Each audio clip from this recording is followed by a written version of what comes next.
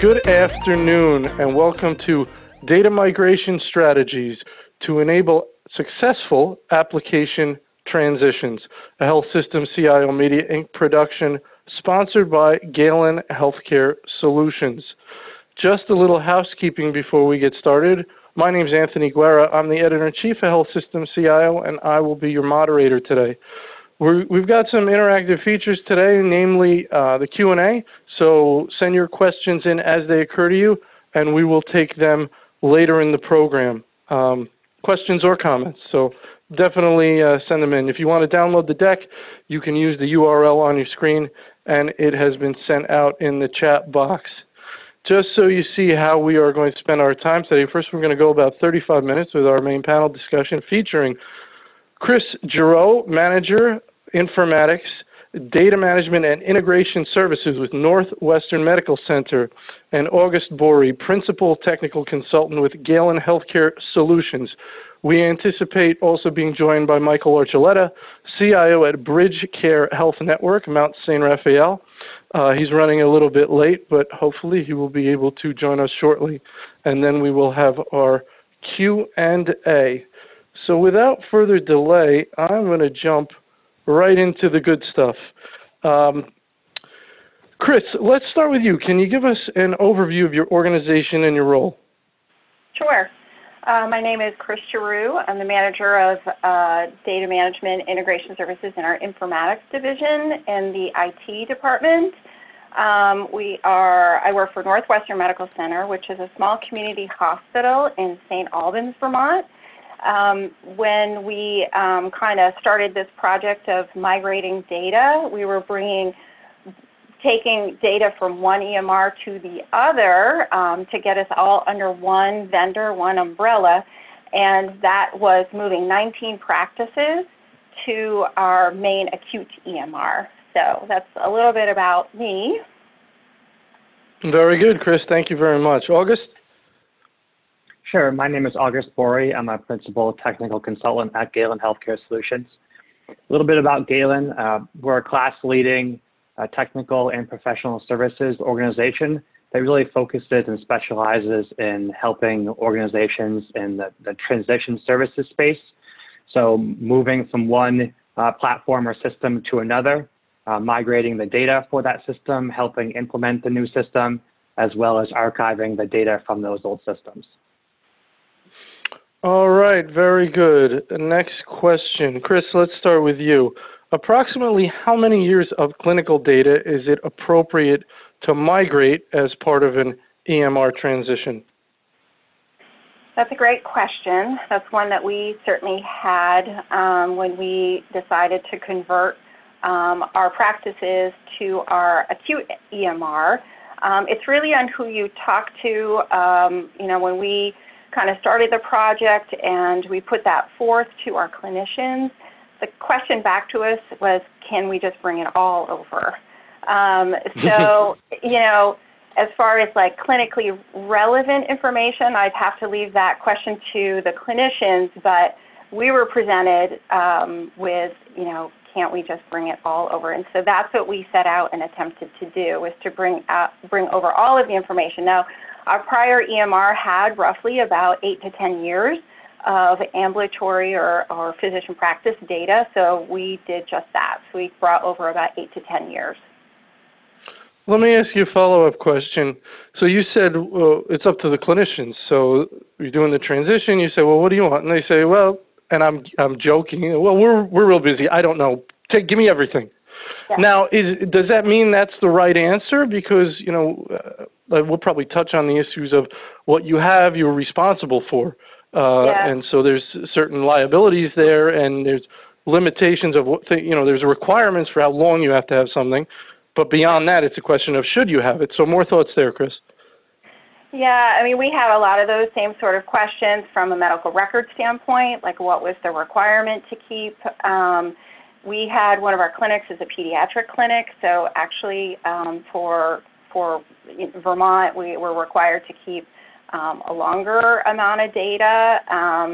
So really, the fact that we had about 8 to 10 years in our existing EMR that we wanted to migrate, that seemed about appropriate. But I think it's a good question to ask and really challenge the folks that are, just kind of saying, we just want it all, because sometimes there are challenges that you have to work through, meaning, do I have enough storage? Is this going to, have an impact to performance long term? Those sort of things. With 8 to 10 years, we didn't have as much of a concern about it. But certainly those are things that you really have to include your medical record departments as well as clinicians in making that decision.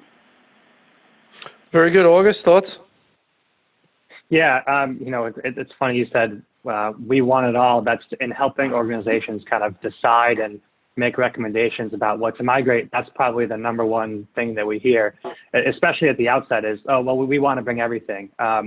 We sometimes just caution against that, like for some of the reasons you said, Chris, storage, or another big one is, using a new system, bringing a lot of data, maybe bringing too much data. It can sometimes be difficult to find the data that they're then looking for once they get live on that new system. So it does depend a little bit on kind of the scope of what's being brought over.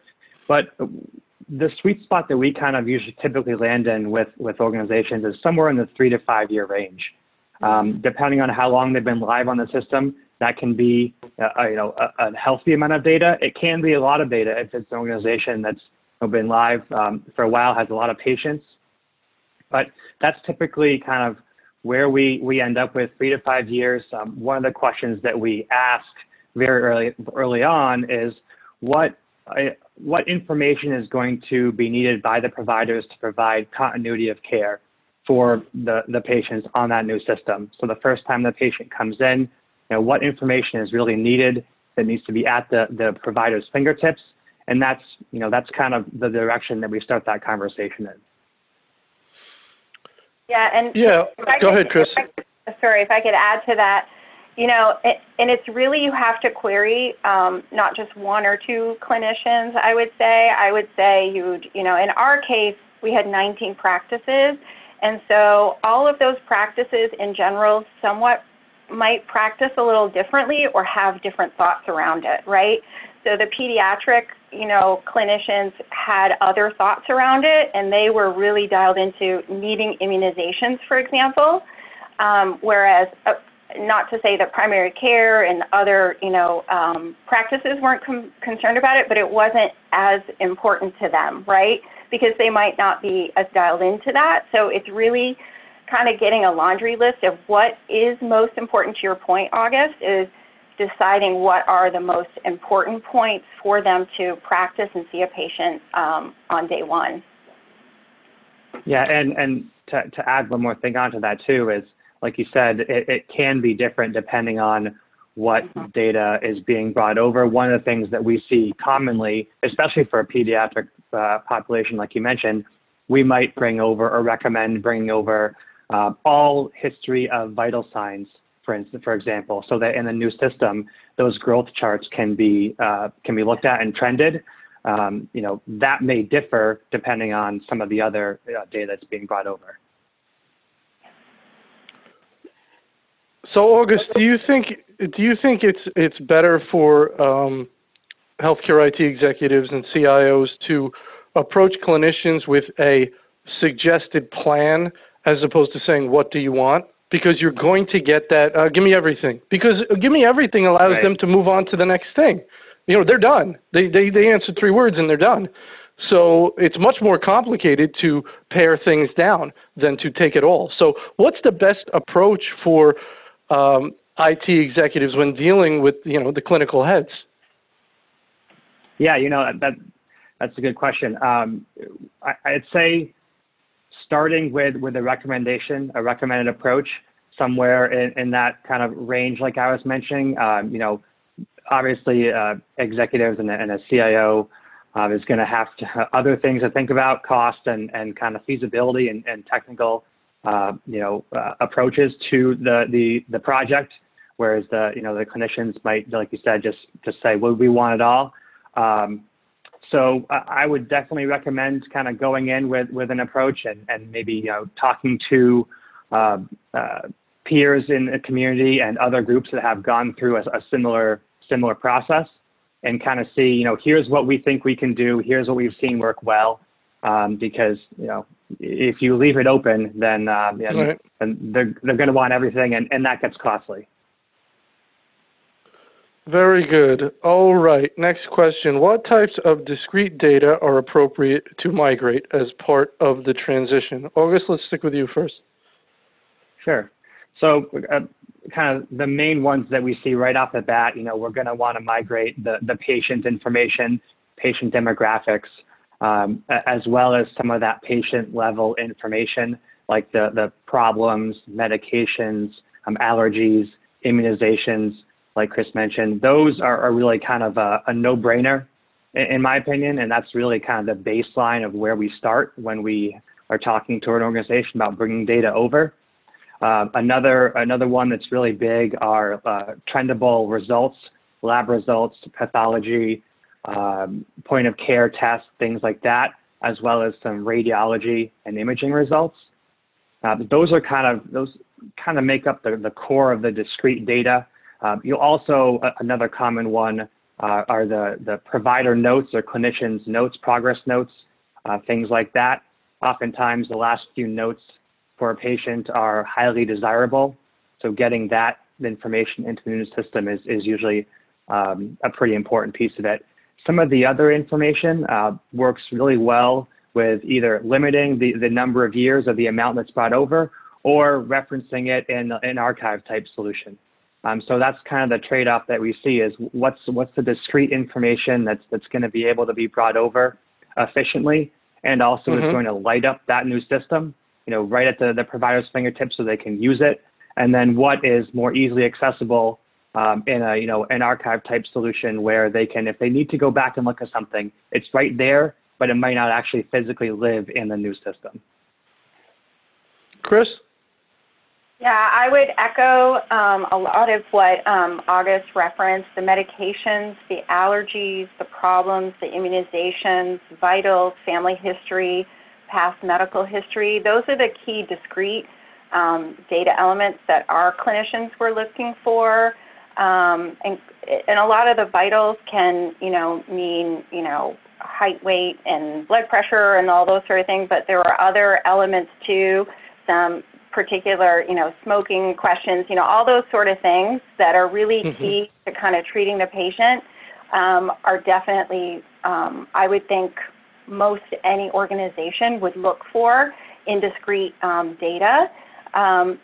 In addition, and I think August referenced this, is also some of the documentation, which is discrete, but it kind of comes over more as a report that folks are looking for too.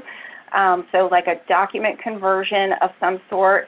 Unless you have an eloquent way of accessing those easily, a lot of clinicians are referencing previous documentation or notes, and they need that at their fingertips too. So unless you have a way to access those quickly and easily, I know our organization required or wanted a document conversion, so we also did that in addition, which is a little different than the discrete, but it is the data that they're truly looking for to reference to treat the patient in front of them.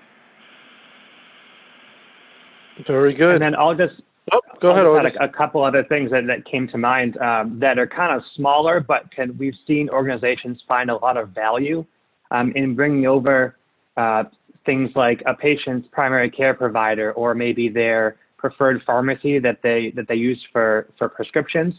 While those aren't huge pieces of data, they would probably get rekeyed in anyway in the new system, and can just help for, it's a pretty small lift in getting that information sometimes over to the new system. So just kind of there's other ancillary discrete pieces of information that can come over as well. Yeah, and that's a good point too, the demographics, the visits with, maybe some insurance information for reference.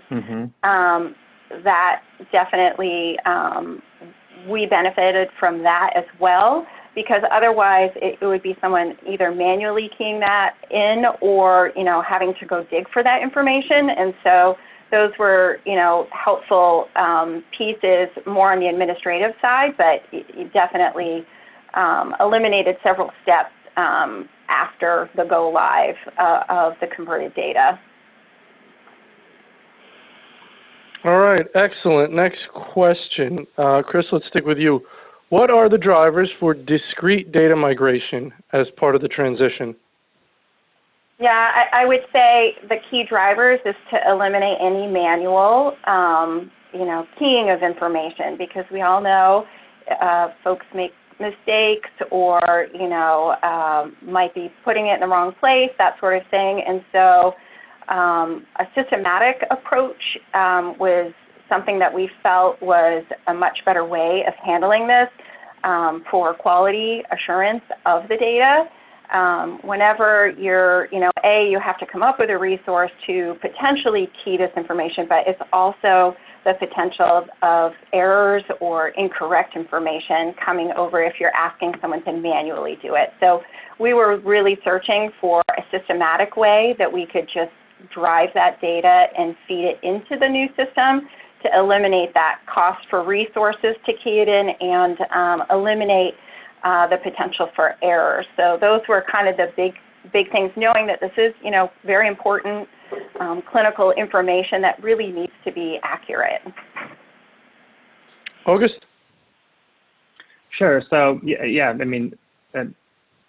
definitely what everything that Chris mentioned, and one of the kind of key pieces I think I mentioned earlier, but the data will light up kind of that new system in all of the places that providers are kind of like, if they're getting trained and they're kind of preparing to move over to use a new system, the discrete data migration will help data land and show up in all those places where they're going to be used to seeing it moving forward.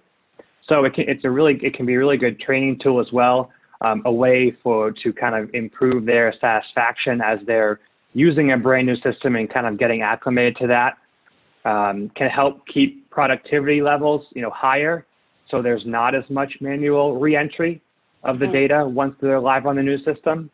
And then another one is kind of, since that data is discrete, from a reporting perspective, whether the organization is reporting out from that new system or whether there's just internal reporting initiatives, that since that data is discrete in the database, you can access it, you can pull it and report on it as you would just any other data that was living there.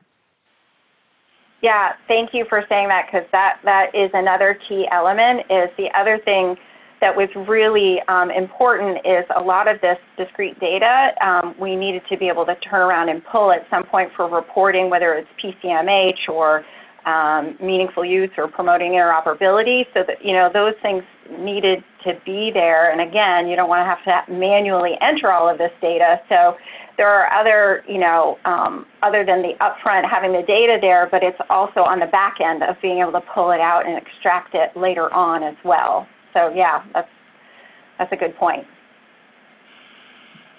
All right, excellent. Next question. What strategies exist for differentiating migrated data from existing data, if that's applicable? Chris? Yeah, so our EMR actually enabled us to do that pretty fairly easily. We were able to see the source or understand the source. And I'll use the example of like medications and allergies and, those sort of things. Those existed as external data, I will say, so that when the patient presented, they could see that information. They could see that the source was external or came over from another system, and then they could reconcile that data right in front of the patient. So that was really key. So it kind of enabled them to see what data we had collected in our existing system, and then what data was collected in our other system that we brought over, and then it gave them the opportunity to reconcile that. And again, that was our EMR, but it was very helpful so that they could understand that, essentially they could tell what was the converted data. A lot of times, especially with the discrete data elements, they were able to do that. Not 100%, but the key discrete data like meds, allergies, immunizations, vitals, those elements, they could see exactly where it came from. that's really good, so that they could kind of make sure that they had a complete and accurate record. They could see it all there and say, oh, okay, I get this. This is coming from my other system. This is what I have here. Let me kind of compile this, bring this all together, run it by the patient, and make sure it's accurate. Very good. August? Yeah, and Christy brought up kind of exactly the first thing I was going to mention there as well. When there's kind of that reconciliation or, sort of landing spot for some of that discrete information. And from our experience, a lot of the big EMR vendors kind of have that functionality. And so it does really make it easy to say, oh, this medication came from this outside source. Here it is compared to all the meds that are currently on the patient's chart. And I think that's a really helpful tool for clinicians to be able to see that information and the different places it came from. And a lot of times it might even say, blah, blah, blah conversion. So that's you're able to see exactly that it's converted data from this specific organization. Another one that we see commonly is, especially for information that's being tied to an encounter in that new system, that encounter might be referenced as a conversion encounter. So any lab results or maybe any progress notes, anything that we have converted to that new system and tied to that encounter, a user can easily say, oh, all this data is tied to this conversion encounter. It's converted data. Now I know that that's where it came from. It really is going to look and feel just as in any other data would. And that's kind of one of the goals of the migration as well, is we really want the data that we're migrating to look and feel largely just like any other data that the user is seeing, but with those kind of different ways that they can differentiate that the data was migrated. Yeah, if anything, it just helps to tell the story a little more and understanding of the entire patient record.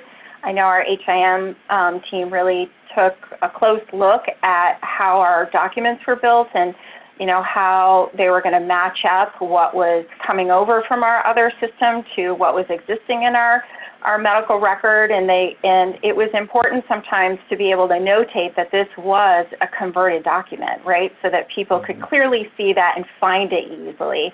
And in some cases, it was more important that it just seamlessly was there, like it had always been there. So it kind of depends on what you're looking for, but you definitely have to kind of do that deep dive and analysis of what would work best for what element. Very good. Very good. All right. Next question. August, let's start with you. What is the ROI, a question everybody likes, from data migration? How is it measured and justified? Yeah. So, just working with organizations that have performed migrations, many migrations, and then also kind of interacting with organizations that have not, anytime that organization decides to do that migration, I really think that there's all the benefits like that we've been talking about in terms of kind of the productivity that I was mentioning earlier, being able to go live on that new system and not have a huge or at all a decrease in the amount of patients that can be seen. All that information is right there, kind of at the provider's able to view it and use it.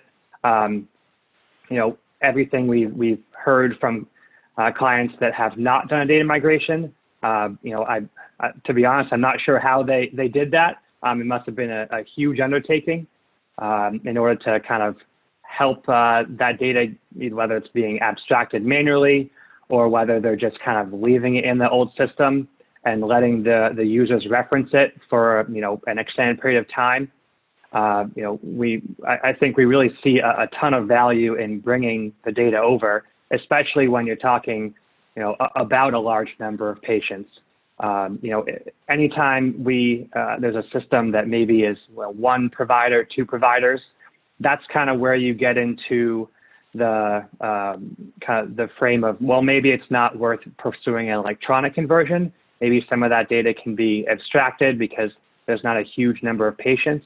But anytime we're talking about a large number of patients, I think there's really a ton of value in getting that data over discreetly. Chris? Yeah, I would agree with that because again, you're either going to have to pay a group of people, because it can be more than typically a person, to key that information, and then depending around the amount of data that you have, will kind of determine that lift or that effort. And if you're wanting to, pull in several years of data, your volumes are probably quite high, and to, pay someone manually or, whatever to get that data in there, it just, for us anyway, it did not make economic sense, as well as we were also really concerned about errors in that manual keying of data. So to us, that seemed like it offset maybe the cost of doing a conversion. It outweighed the potential keying errors, so leading to inaccurate data and reporting and those sort of things, versus paying someone to manually enter all of this data, and how much time it would take to really do that and to be able to get it done in a timely manner for our go live. We had about 10 months from the time we started our implementation to when we went live, and how much can one truly input in a timely manner where it was up to date, right? Because you can't have them keying this information 6 months in advance, right? They have to key it in advance maybe of a couple weeks, right? Because you want it to be up to date and accurate. So it just didn't make economic sense to manually do that. So I think it really is based on how much data you have and how many resources you have to potentially do something like that.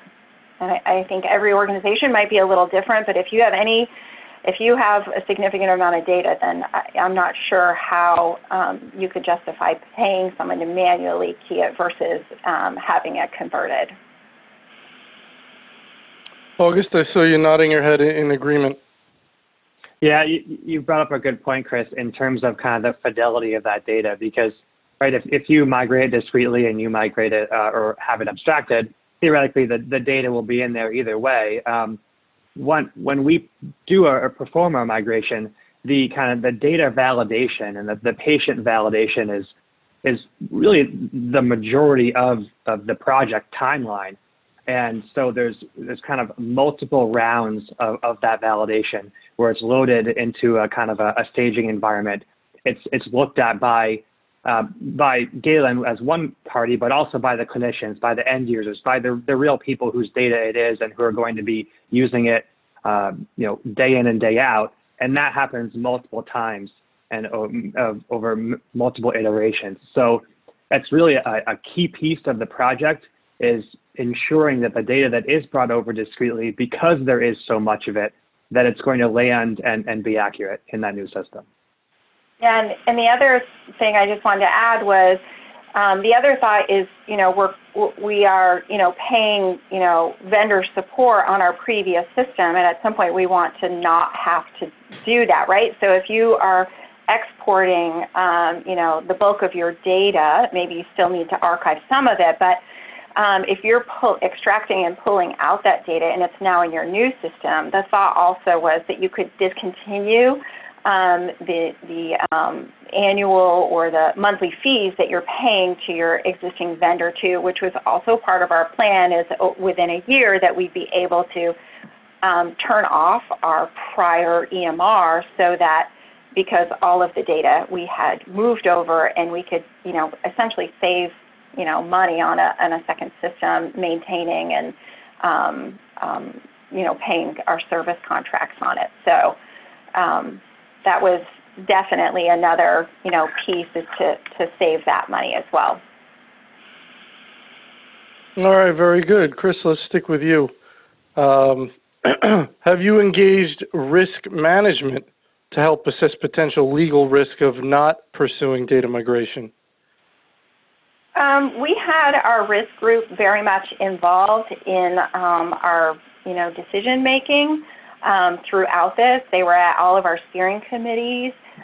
So they were definitely in the know of, what would happen if we didn't have it or if we did and how we're managing it. So we definitely consulted with them and, what might be the pros and cons of either, so to speak, so that they could weigh in on their decision making.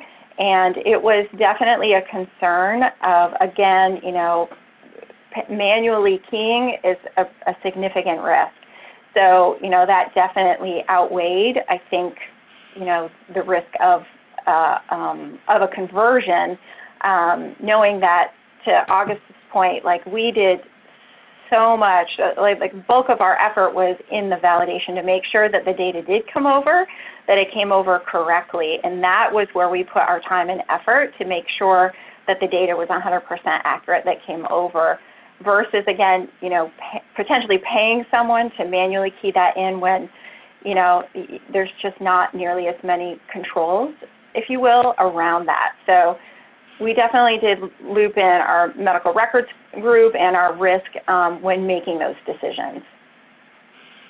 August, thoughts? Yeah, I'll say, by and large, when we get engaged, an organization has mostly made the decision to perform a data migration. And so that's kind of where we get brought in. The times when we kind of can help assist with, figuring out the best route for a given system. There are when there's kind of some of those smaller systems that maybe don't make economical sense to migrate that data over. We would probably recommend, or would recommend, kind of an archival strategy, like Chris was alluding to, being able to turn off those systems and not have to pay licensing costs and server costs and storage costs. So from an archival perspective, you're getting kind of archiving all of the data from that system. So from a legal perspective, you can turn that old system off. So those are the types of conversations that we would typically have. I'd say the majority of the time, the migration and archival are really a complementary set of services, where a portion of the data is migrated for maybe a larger electronic system, and then the entire data set is archived.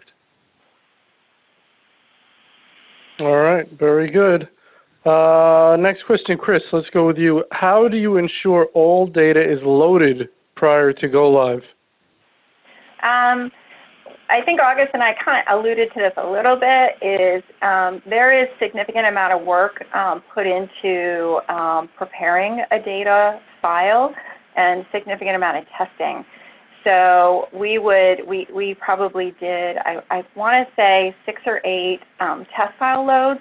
So we gather, a group of records. There'd be a process of several folks, not just 1 or 2 people, that would access those records and take a look and compare them to our existing live to make sure that the data is accurate, and they would bring back to us if we were missing components or, whatever might not have come over correctly, and then we would make the changes, make the fixes, and then kind of recompile, if you will, another data set and reload again. And then we would test, we would say about 10% of the records, and it would be a spot check of, making sure that we are looking at all different patient types, for example, or different, from different locations, different practices, to make sure we had a really good sampling across the board, to make sure that, we were looking at everything.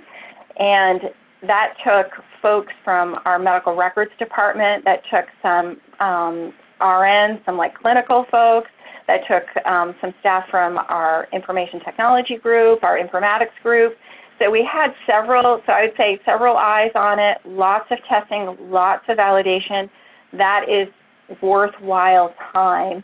And it's amazing. We were able to tweak and fix a lot of things. We found things that were not good data in our previous system. We were able to filter out so that we chose not to bring it over. It's just really extensive testing and validation by a large group of people. And when I say large, what I mean is a good different groups of folks looking at it from different perspectives. So again, HIM, IT, clinicians, because we all look at things a little differently, and comparing them to our existing live. And then just running, providing that feedback, working with your vendor very closely, and retesting and revalidating. We did that several times. We worked through lots of issues, and to date, we have not found any significant problems with our migration. But again, that was where to focus your resources, in my opinion. August? Yeah, and I'm glad to hear you say that you haven't found any significant issues as part of the migration. just from a group that does those types of projects, I'm just happy to hear that. Exactly like what Chris mentioned, the multiple iterations of validation. Part of the project and the validation component of the project that we will help out with is, we call it full-scale validation. And the reason for that for performing that component of validation is really to get an idea of how that data is going to load, and timing and everything once you go to load it into the system, into the production environment. So those multiple rounds of validation, that full scale where all of the data is loaded into a test environment, in our experience, is kind of the last test run, if you will. It's kind of a dry run for the production load. Chris mentioned, I think, around a 10-month project for the migration that she went through. That's kind of right in where we see it as well, anywhere between 7 to 10 months, depending on the scope of the project. And the majority of that is that validation. And then that last kind of load into the test environment of the full set of data really gives you an idea of how that data, how long it's going to take to load into the production environment for that go live. And so oftentimes that could be 2-3 weeks, something in there, depending on how much data there is. And so getting a real idea of how long it's going to take allows you to kind of plan out that whole go live event, and to start, this many weeks before, load the majority of the data, and then we'll perform catch-up loads or gap loads as we get closer to go live, to make sure that once the users go live on that new system, they have the most up-to-date information as possible. So it's really kind of working through that entire validation process, make sure that, one, you're resolving any issues, and two, that when you go live, the data is as caught up and as current as possible. And then we'll also, after the fact, because from what we've seen, as much as organizations would love to be able to kind of cut off a system the day of go live, there's always going to be kind of cleanup things and practices and processes that are happening in that old system. And so we'll go back 30 days later, 30 days later, and do a catch-up load, so that really we're capturing all of the data that was entered, not just before go live, but in the kind of trickling in after go live as well. All right, very good. We have a question that has come in through YouTube. We're live streaming to YouTube today. Question has come in for Chris. How long did it take to get your data in your new EHR? Well, we started working on the data migration about 10 months prior to go live. But as far as loading the data, we started that 2 weeks prior to our go live, and August kind of, I think, alluded to it a little bit, is you kind of load up to a certain point, like up to the previous month, and then that takes about 2 weeks to load, and then, give or take. And then there's, right before you go live, there was kind of like a catch-up file that kind of gave the last bit of information. So I won't say it was 2 solid weeks, but we kind of booked it out. It was 2 weeks prior to go live that we started loading the data. I hope that answers your question. Very good. Yes, I think that is good. I think we touched on this, so let's move on. Should the entire patient population be migrated or a subset based on last visit date or other filters? August, let's start with you.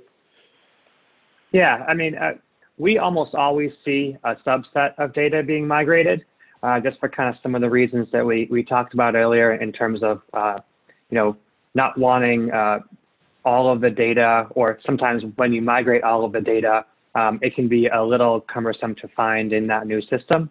And also just, only bring over kind of what is needed to provide that continuity of care. A lot of times it is based on that last visit date. So we might say any patient who's been seen in the last 3 years, we'll bring over their data and we'll bring over the last X number of years. That kind of last time the patient was seen, a lot of times we'll ask the question of the organization, well, how does your organization define an active patient? And sometimes it is the patients that have been seen in the last 3 years. And if they haven't been seen in the last 3 years, when they come in on that new system, they're effectively a brand new patient. And so sometimes that's the kind of criteria that's used to inform and determine the data that's being brought over as part of the migration. In other cases, sometimes it's just saying, we want to bring over the last 2 years of data, and it just goes back from a specific cutoff date. Anything before that is expected to be found either in an archive or the legacy system. If it's more recent than that, then it should be in the new system. Where we've seen organizations kind of want to pick and choose about how many years of different data is brought over.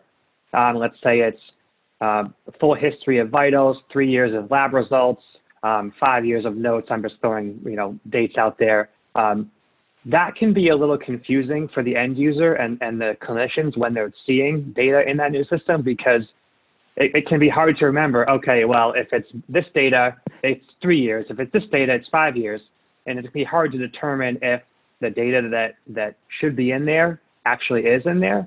So we try to recommend, to keep a general time frame in terms of how much data is brought over, so that it's easy for everyone to understand that and know when something is in there or is not in there and whether it should be. Very good. Chris, thoughts there? Yeah, I mean, it's again kind of what your organization is looking for. And the key is really to get the information, the necessary information to treat the patient in front of the provider and clinicians as easy as possible. And sometimes that might be a little bit of a hybrid situation, and it all depends on your EMR and how quickly and how easily you can access that historical data, or if it makes sense to just bring it over and just have it there so that you can discontinue, your service with that previous vendor. So I think it's almost a case by case, if you will, of what your organization is looking for. Again, we're a small community hospital where a lot of our patients came to our hospital for labs and DIs, and so we already had a lot of information on our patients already. So we're really just looking to bring in those physician practices information over. So now in our EMR, we have a very good, complete record of our patients because we have both sides now. So it's really kind of what you're looking for, what your goals are. And you brought up a great point. Go ahead, August. About in an organization where patients are kind of seen in the hospital, but then they're on a different system in the ambulatory setting. A lot of times, kind of the breakdown of organizations that we see, some data already might exist in the inpatient system. And so we'll be kind of tasked with determining, well, what data should be brought over from an ambulatory perspective. We don't want to duplicate any data that already exists in that inpatient setting, that inpatient system. So like you mentioned, it is kind of an organization case-by-case basis, but we do see that a lot of times, trying to prevent duplicates, filter out information that may have been interfaced, such as lab results, in those ambulatory systems, because they already exist in that inpatient system, and there's no, we want to avoid any duplication of data if we can help it. Yeah, I strongly recommend like a really big, I'll say, spreadsheet or some sort of cross-reference of all of the data that you're looking for and kind of mapping out a plan, if you will, of what do you need discreetly and how far back. I mean, I think you have to go through the whole exercise, and that planning will set you up to work with a vendor. I mean, it's time well spent planning that all out in detail. I want to sneak in one more audience question. We're running short on time. And you had mentioned previous vendor in your answer, Chris, working with the previous vendor. What involvement, if any, was required from the legacy EMR vendor and the go-forward EMR vendor? So what's their role? And August, when it's your turn, do you play a role as the service provider in dealing with those vendors, or to what degree does the customer, Chris, have to be involved? You get a lot of chefs in the kitchen. So go ahead, Chris. Why don't you go first? That's a fantastic question. So it's really you have to really work with your, I'll say, previous vendor or maybe your current vendor on what they can produce for you. So our previous vendor was able to create an XML file or essentially a CCD that we could extrapolate this data from, and then we worked with our another vendor to kind of say, okay, now we have this in this form. How can we translate this to the receiving or our new EMR specifications? And so you have to really have some technical folks involved that can understand some of that language, if you will, and understand how data might be transformed along the way, so that you can help, kind of get it from point A to point B. And we were able to work with Galen in particular to kind of map that out because, we went to our prior vendor. They basically just said, this is what we can do. And then we had to figure out, okay, so how do we get it from that point to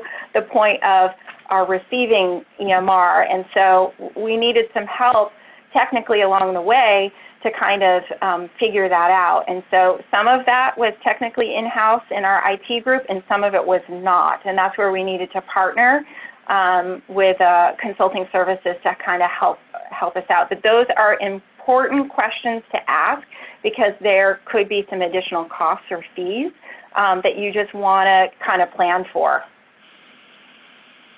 August, do you want to touch on that and then consider that giving you the last word for today, then we're going to wrap? Yeah, definitely. When an organization kind of comes to us looking for assistance with migrating data, kind of our preferred approach is really to kind of handle it from start to finish. We like to get into the kind of the database or the nuts and bolts of that existing or current system, legacy system, however you want to phrase it, and really get that data out. Anytime, and it does happen that the legacy vendor is involved. I'm sure, Chris, you can attest to this. Working with the legacy vendor, it can slow things down, create additional costs, like you mentioned. Sometimes there's no way around it. Certainly, the best approach that we've seen is to kind of really get in there and access that legacy system itself directly, get the data out, and then get it into with whatever the format that it needs to be in order to get it into that new system. And like Chris mentioned, every new system, every target EMR is going to have a little bit different format that it needs to be in. And so that's really kind of one of the things that we help out with, both from a technical and kind of overall feasibility perspective, is making sure that data gets out of that old system as quickly and as easily as possible, and then into the format, whether it's XML or whatever, HL7, that it needs to be in to go into that new system. And really engaging the target system vendor to kind of help if they're needed from that perspective, but hopefully as little engagement from the legacy vendor as possible. All right. Well, that's about all we had time for today. Great conversation. Really a lot of great detail, deep detail for our listeners. Regarding continuing education, you could use the final slide in this deck for your CEU needs. You'll receive an email when the on-demand recording of this event has been posted. If you'd like to sponsor one of our upcoming events or book a custom event, you can reach out to Nancy Wilcox from our team, and you can go to our website to register for our upcoming webinars. So with that, I want to thank our panel, Chris Giroux, August Borey, and Michael Archuleta for trying to get here. He had some travel difficulties, so unfortunately we missed Michael, but we wish him very well in his travels. And I want to thank our sponsor very much, Galen Healthcare Solutions, for making the event possible. And I want to thank you, our attendees, for continuing to join us. And with that, everybody have a wonderful day. Thank you.